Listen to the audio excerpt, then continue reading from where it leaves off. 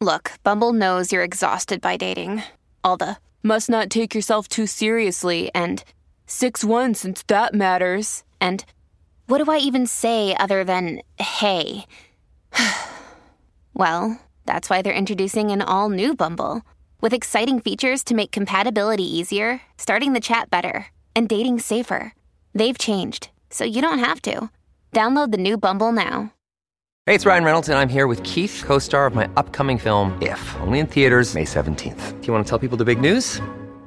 All right, I'll do it. Sign up now and you'll get unlimited for $15 a month and 6 months of Paramount Plus Essential Plan on us. MintMobile.com/switch. Upfront payment of $45 equivalent to $15 per month. Unlimited over 40 gigabytes per month. Face lower speeds. Videos at 480p. Active Mint customers by 531.24 get 6 months of Paramount Plus Essential Plan. Auto renews after 6 months. Offer ends May 31st, 2024. Separate Paramount Plus registration required. Terms and conditions apply if rated PG. Welcome to the New Books Network. Hello, I'm Nicholas Gordon, host of the Asian Review of Books podcast, done in collaboration with the New Books Network. In this podcast, we review fiction and nonfiction authors working in, around, and about the Asia-Pacific region.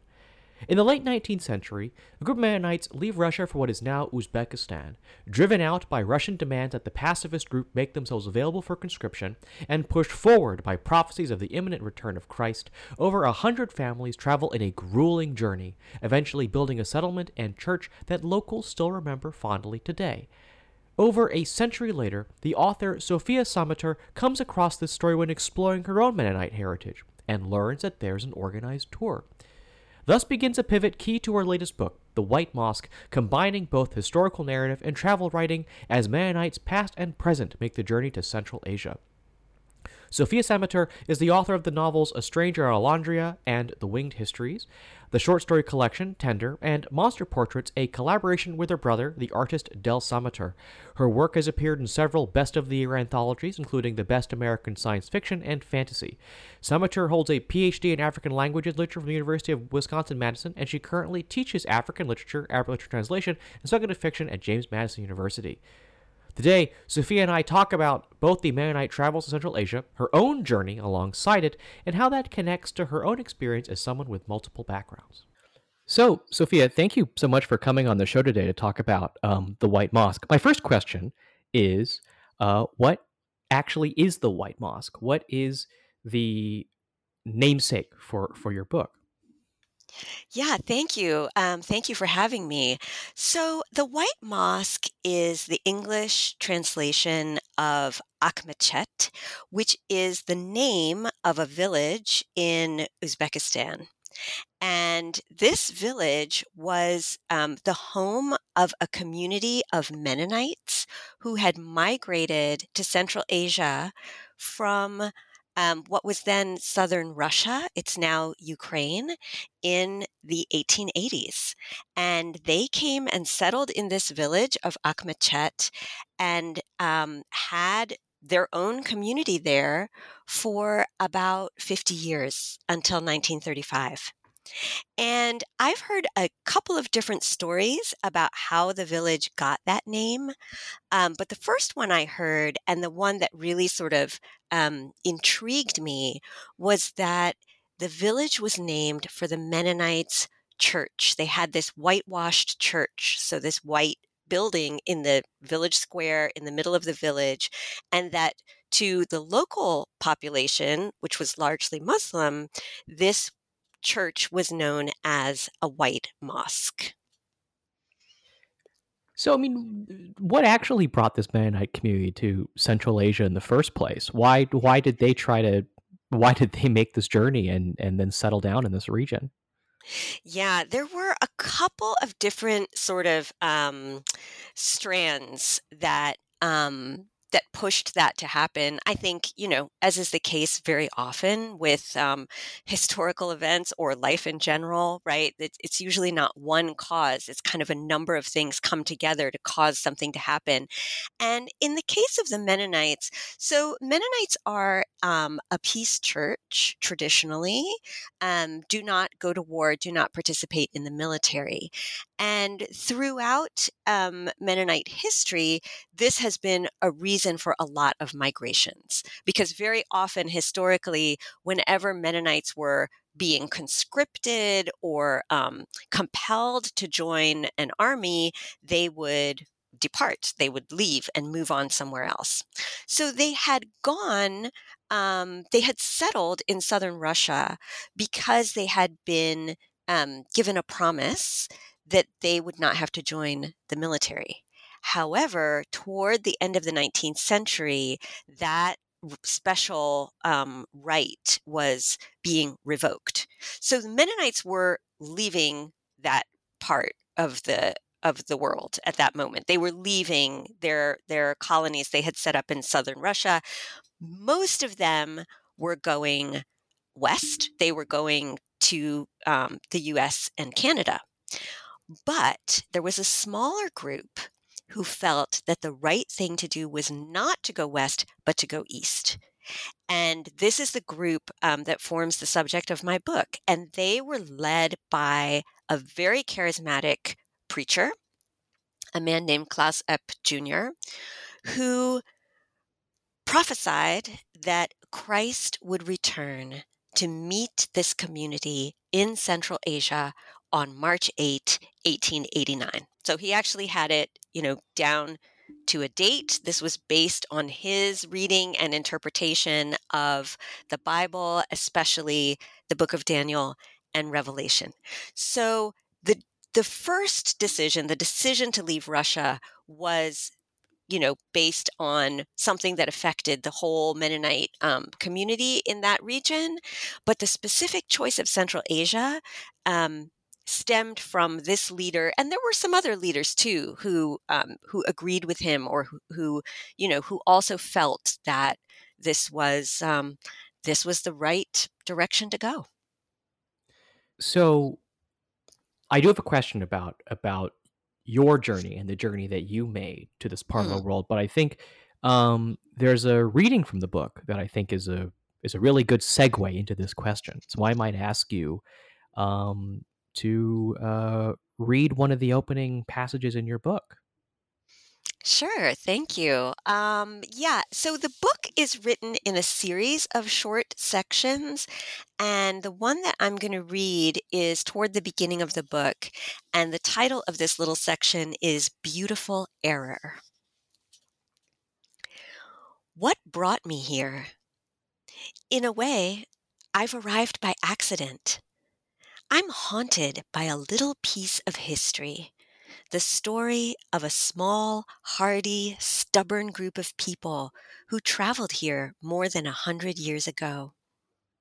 I am haunted by a photograph of their church, blanched with whitewash, standing among the poplars of an arid village square. When I first saw it, I imagined its thick walls were made of crystal, that its surface would taste of salt, and that it could contain more than was physically possible, like a word.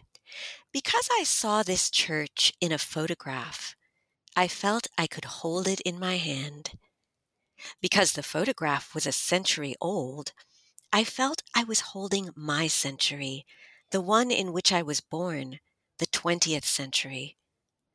Because the church was located in Central Asia, in what is now Uzbekistan, a place I had never seen and of which I knew practically nothing, I felt it was very foreign. Because the church was a Mennonite church, belonging to my own denomination, the faith tradition of my mother's family, I felt it was very close. To be very close to the very foreign is one definition of haunting. As the most prominent landmark of the village where it stood, the church in the photograph gave the place its name, Akhmechet, the White Mosque. To the local population, largely Muslim, the church was a white mosque. Beautiful error, radiant mistake.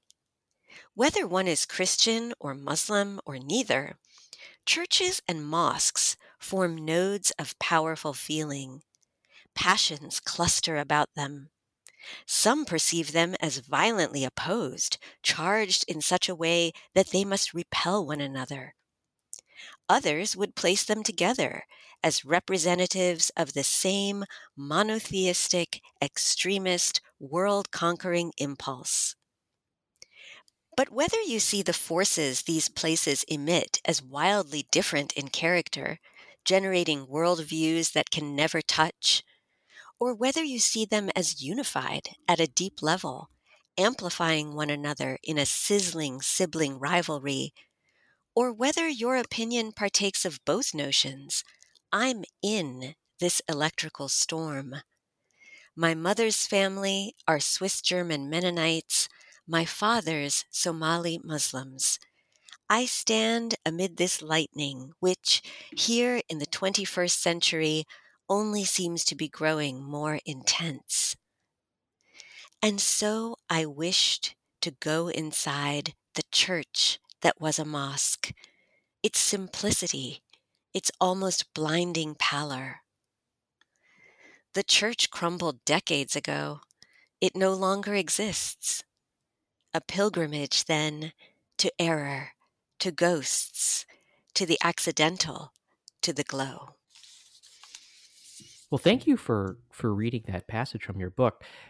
This now leads me to my question, which is you see this church, you hear about this story. Why did you join a tour to go to this part of the world and to see this for yourself?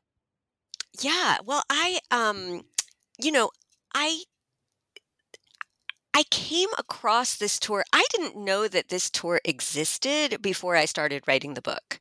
So I worked on the book for about 3 years before I actually went on the trip. So by the time I went on this two week tour of Uzbekistan that winds up kind of, forming the narrative of the book, I had already been digging into research on these Mennonites in the area for a number of years. And then I found that there was actually a Mennonite heritage tour of Uzbekistan, which traced the path of these people, not all the way back from what's now Ukraine, but from Tashkent. So the tour started in Tashkent and then traveled to the city of Khiva, which is the largest city, kind of capital of the province, where the village of Akhmechet is, and the final stage of the tour was actually a visit to the village of Akhmechet. So, of course, once I found out that there was this tour where I could go to the places where these people had gone, it was like I have to do this. Yeah. Well, I mean, the idea that there's a whole tour for this it's I guess me being uninformed, it's not the kind of thing you would think would have an organized tour around it, but there Yeah. is. Yeah, there is. And I mean, I just like you, I also didn't expect there to be one. And this is, it's a very interesting tour. It has been going, I believe the first one, it's definitely a 21st century phenomenon. So I think the first tour was around 2007. Or 2005, somewhere around there. And the first tour was actually, all the people on that tour were descendants of the Akhmechet Mennonites, of the group that had settled in the village. And they were, they were returning to kind of see where their ancestors had lived. But then there was enough interest within the wider community of Mennonites, of people who are interested in Central Asia, of people who are interested in, German-speaking migrant communities. I mean, it just turned out that there was enough interest to continue doing the trip. And in fact, there's another one happening this fall. So what are the kinds of people that went on this tour? What were some of the people who joined you on your travels? Yeah, so there were a number of descendants, a number of people who had family ties to the group. There were other people who were Mennonites from either the U.S. or Canada, who make a practice of studying Mennonite history, and so they go on various sort of trips and kind of they're interested in any kind of learning experience that puts them in touch with various facets of Mennonite history. There was also someone who was from a society that is interested in German-speaking groups who settled in Canada. So that person was not Mennonite, but was interested in groups similar to the Mennonites who were a German-speaking group. Um, and then there was me. So maybe I want to go back in time again into the trip that inspired this tour, which is probably a lot less comfortable for the people involved. But what happens to the Mennonites who then kind of make this? I'm going to use the word pilgrimage. I don't think that's not the right term, but basically make this journey. I assume it's a hard journey. I think many don't make it. What were some of the, I guess, historical figures, some of the people that kind of led this journey to eventually found the White Mosque? Yeah, I mean this was so when I first, came across this photograph, and that photograph was taken in 1932 by a Swiss traveler named Ella Maillard, who was traveling in the region and visited Akhmechet while the Mennonites were still living there, and she actually becomes a character in her own right in the book. I kind of follow her and look into her story. But when I came across that photograph, that was just kind of the surprise of, wait, what? Mennonites in Uzbekistan? I never heard this story. And then when I started researching it just, it's such a rich story. It's so full of fascinating topics, which wound up becoming a lot of the material of the book. So there's this whole thing with this preacher, Klaus Epp Jr., and the idea of the end of the world, right? So this is, I mean, you use the word pilgrimage. I think in some ways that's a good term. I mean, a pilgrimage is a journey that has a special significance. It has often a sacred significance, and it is a journey in which, I mean, the path is known, right? A pilgrimage is not just wandering around. A pilgrimage, there's a destination and there's a particular structure to that journey. And in the kind of apocalyptic thinking that we see in a leader like Klaus Epp and some of the other Mennonite leaders, um, apocalyptic thinking is also something where there's a destination. I mean, it's a destination in time rather than space, but it is a movement toward the end of the world, which is predicted and is known. So it's also not, that you're sort of wandering in time, or you're kind of like, oh, something happened today, something else happens tomorrow. No, this is a vision that gives you a particular destination and end. And so that was a really fascinating and interesting dynamic, especially because it's one that is very common all over the world, right? Both historically, there have been many different times, many people who have predicted the end of the world, and it's something that's very much still with us. So that became interesting, but then the journey itself was also just, I mean, you say it was, it was less comfortable than my, ride on a tour bus, which is certainly true. My journey took 2 weeks. These Mennonites took 2 years to get from their homes that they were leaving to Akhmechet, where they eventually settled, and they had, every kind of struggle of difficulty, from the heat to typhoid to smallpox, all kinds of epidemics they ran into, to just a complete lack of understanding, lack of expertise regarding the landscape. Like they were trying to cross the desert with horses and wagons. They should never have done that. They should have used camels.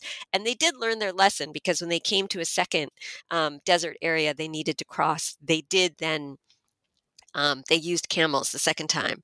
But there was a lot of, um, just a lot of hardship and a lot of deaths, especially deaths of children.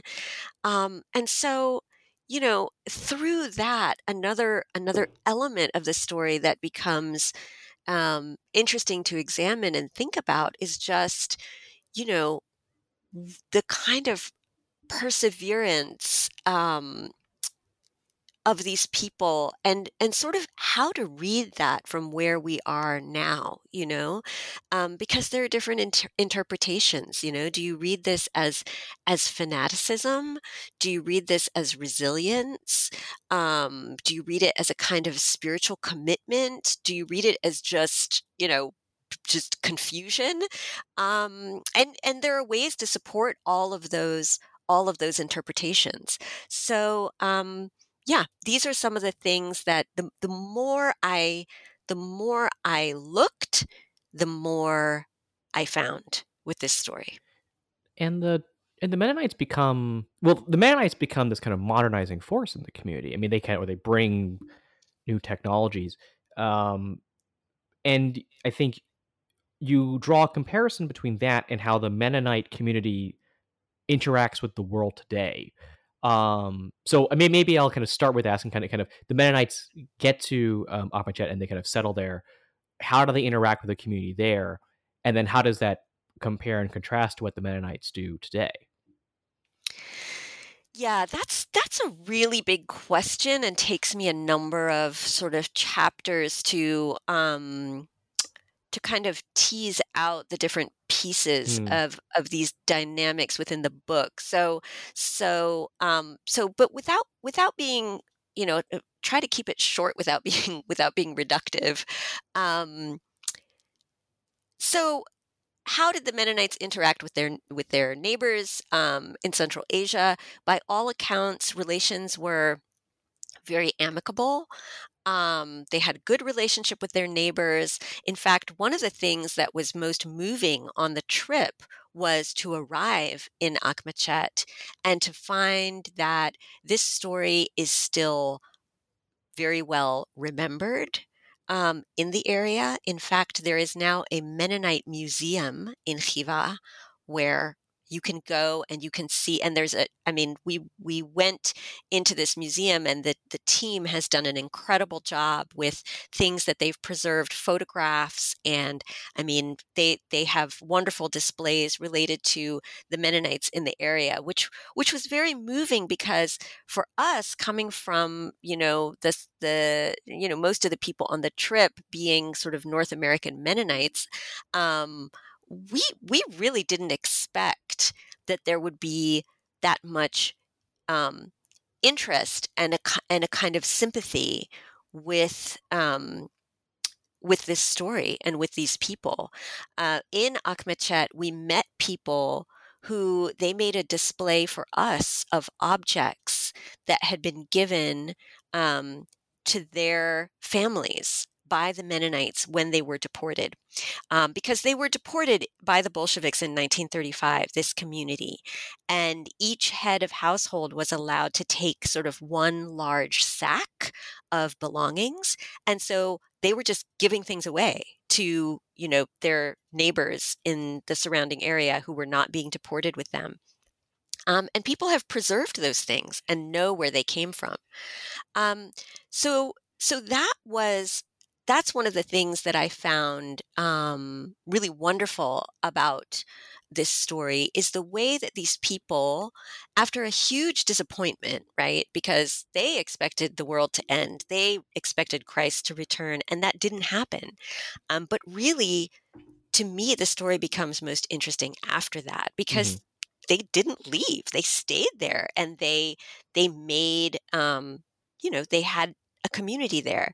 Now, how does that relate to the way that Mennonites operate in the world today, I think there are certainly some parallels. There are still, Mennonite communities that make it a point and part of their purpose to be in good relationship with all the people around them, regardless of what religion those people practice, or what their ethnicity is, or what their culture is like, or anything like that.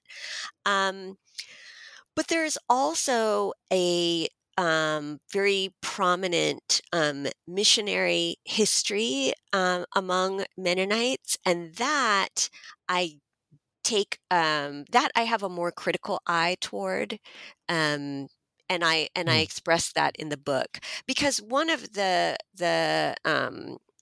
characteristics of the Mennonites in Central Asia was that they were not evangelists. They were not trying to convert anybody, and they were not trying to, that was not part of their worldview. And to me, the positive relations that they were able to have with their neighbors stems partly from that, from the fact that they did not sort of take on any kind of missionary outlook. So I want to talk or ask now about how um, you see all this in light of your own background. And you are someone of mixed heritage, as you noted in your reading. You are descended from both the Mennonite community, but also a community of Somali Muslims. Um, you, as I said, you have a mixed background. And how do you kind of understand this story and your journey in light of your mixed heritage? Yeah, this was one of the really interesting kind of transformations for me personally in investigating this history and writing this book, because being being mixed, in kind of every way, like ethnically, culturally, two different, religions in my family. Um, I had grown up feeling like just a real weirdo, like, Mm. just like, where in the world is there a place for such a person? This is such a strange combination of things. Um, and and I felt that, belonging was sort of always an issue, like how to belong, how to be part of a community. But in studying this story, I kind of came to the realization that, look, I, everybody is multiple. Everybody is the result of multiple and varied experiences. And when you think about, what is a self, what is a person, of course, you can think of, and probably the simplest go-to is like, well, what's that person's heritage? Mm. And I think that definition of a self has become very prominent in recent times, partly because of the rise of genetic testing, right? So now we have all these tools to find out all these things about our heritage, like I'm 10% this and I'm 15% that. Um, and that is very easy to get attached to. But if you think about who people are, I mean, really, when you find out somebody's, um, you know, kind of genetic heritage, you've kind of, in some ways, you've just found out like the least interesting thing about that person, right? I mean, so many, who that person is made up so much of what have they read? What are they listening to? What do they think? What do they believe? What do they dream about?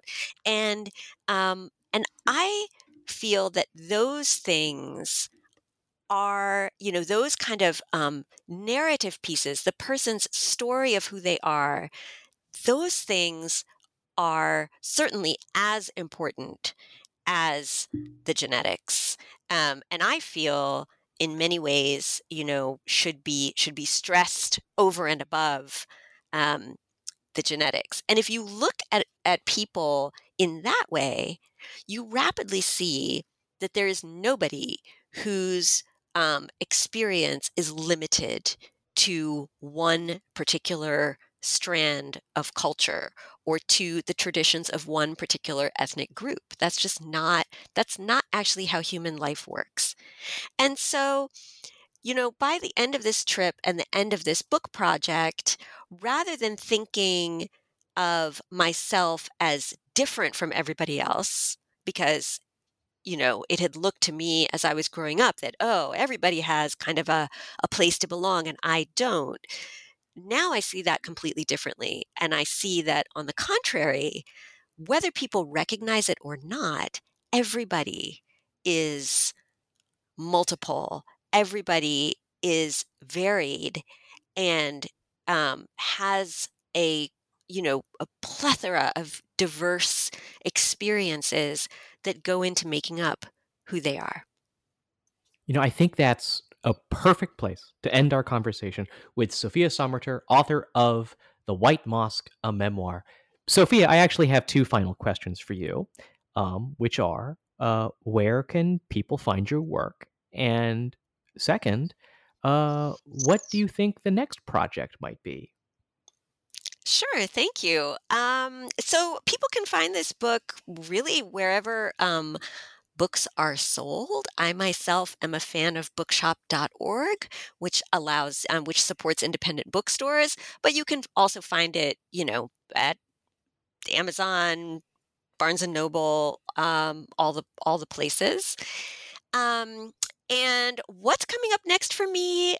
In the fall, I have a book coming out, which is a collaborative work with a friend of mine, the writer Kate Zambrino. The book is called Tone, and it's about tone in literature and what is tone, and we kind of try to investigate and read a number of different books to study what tone is. And then in 2024, I have a science fiction novella that is coming out that is called The Practice, the Horizon, and the Chain. Well, I would definitely want to hear more about both of those projects in the future. You can follow me, Nicholas Gordon, on Twitter at NickRIGordon. That's NickRigordon. You can go to AsianReviewBooks.com to find other reviews, essays, interviews, and excerpts. Follow on Twitter at Book Reviews Asia. That's reviews plural. And you can find many more author interviews at the New Books Network at newbooksnetwork.com. We're on our favorite podcast apps, Apple Podcasts, Spotify, and Stitcher. Rate us, recommend us, share us with your friends to support us interviewing those writing in, around, and about Asia. Stay tuned for more news on who's coming up on the show. But before then, Sofia, thank you so much for coming on the show today and talking about the White Mosque. Thank you, Nicholas.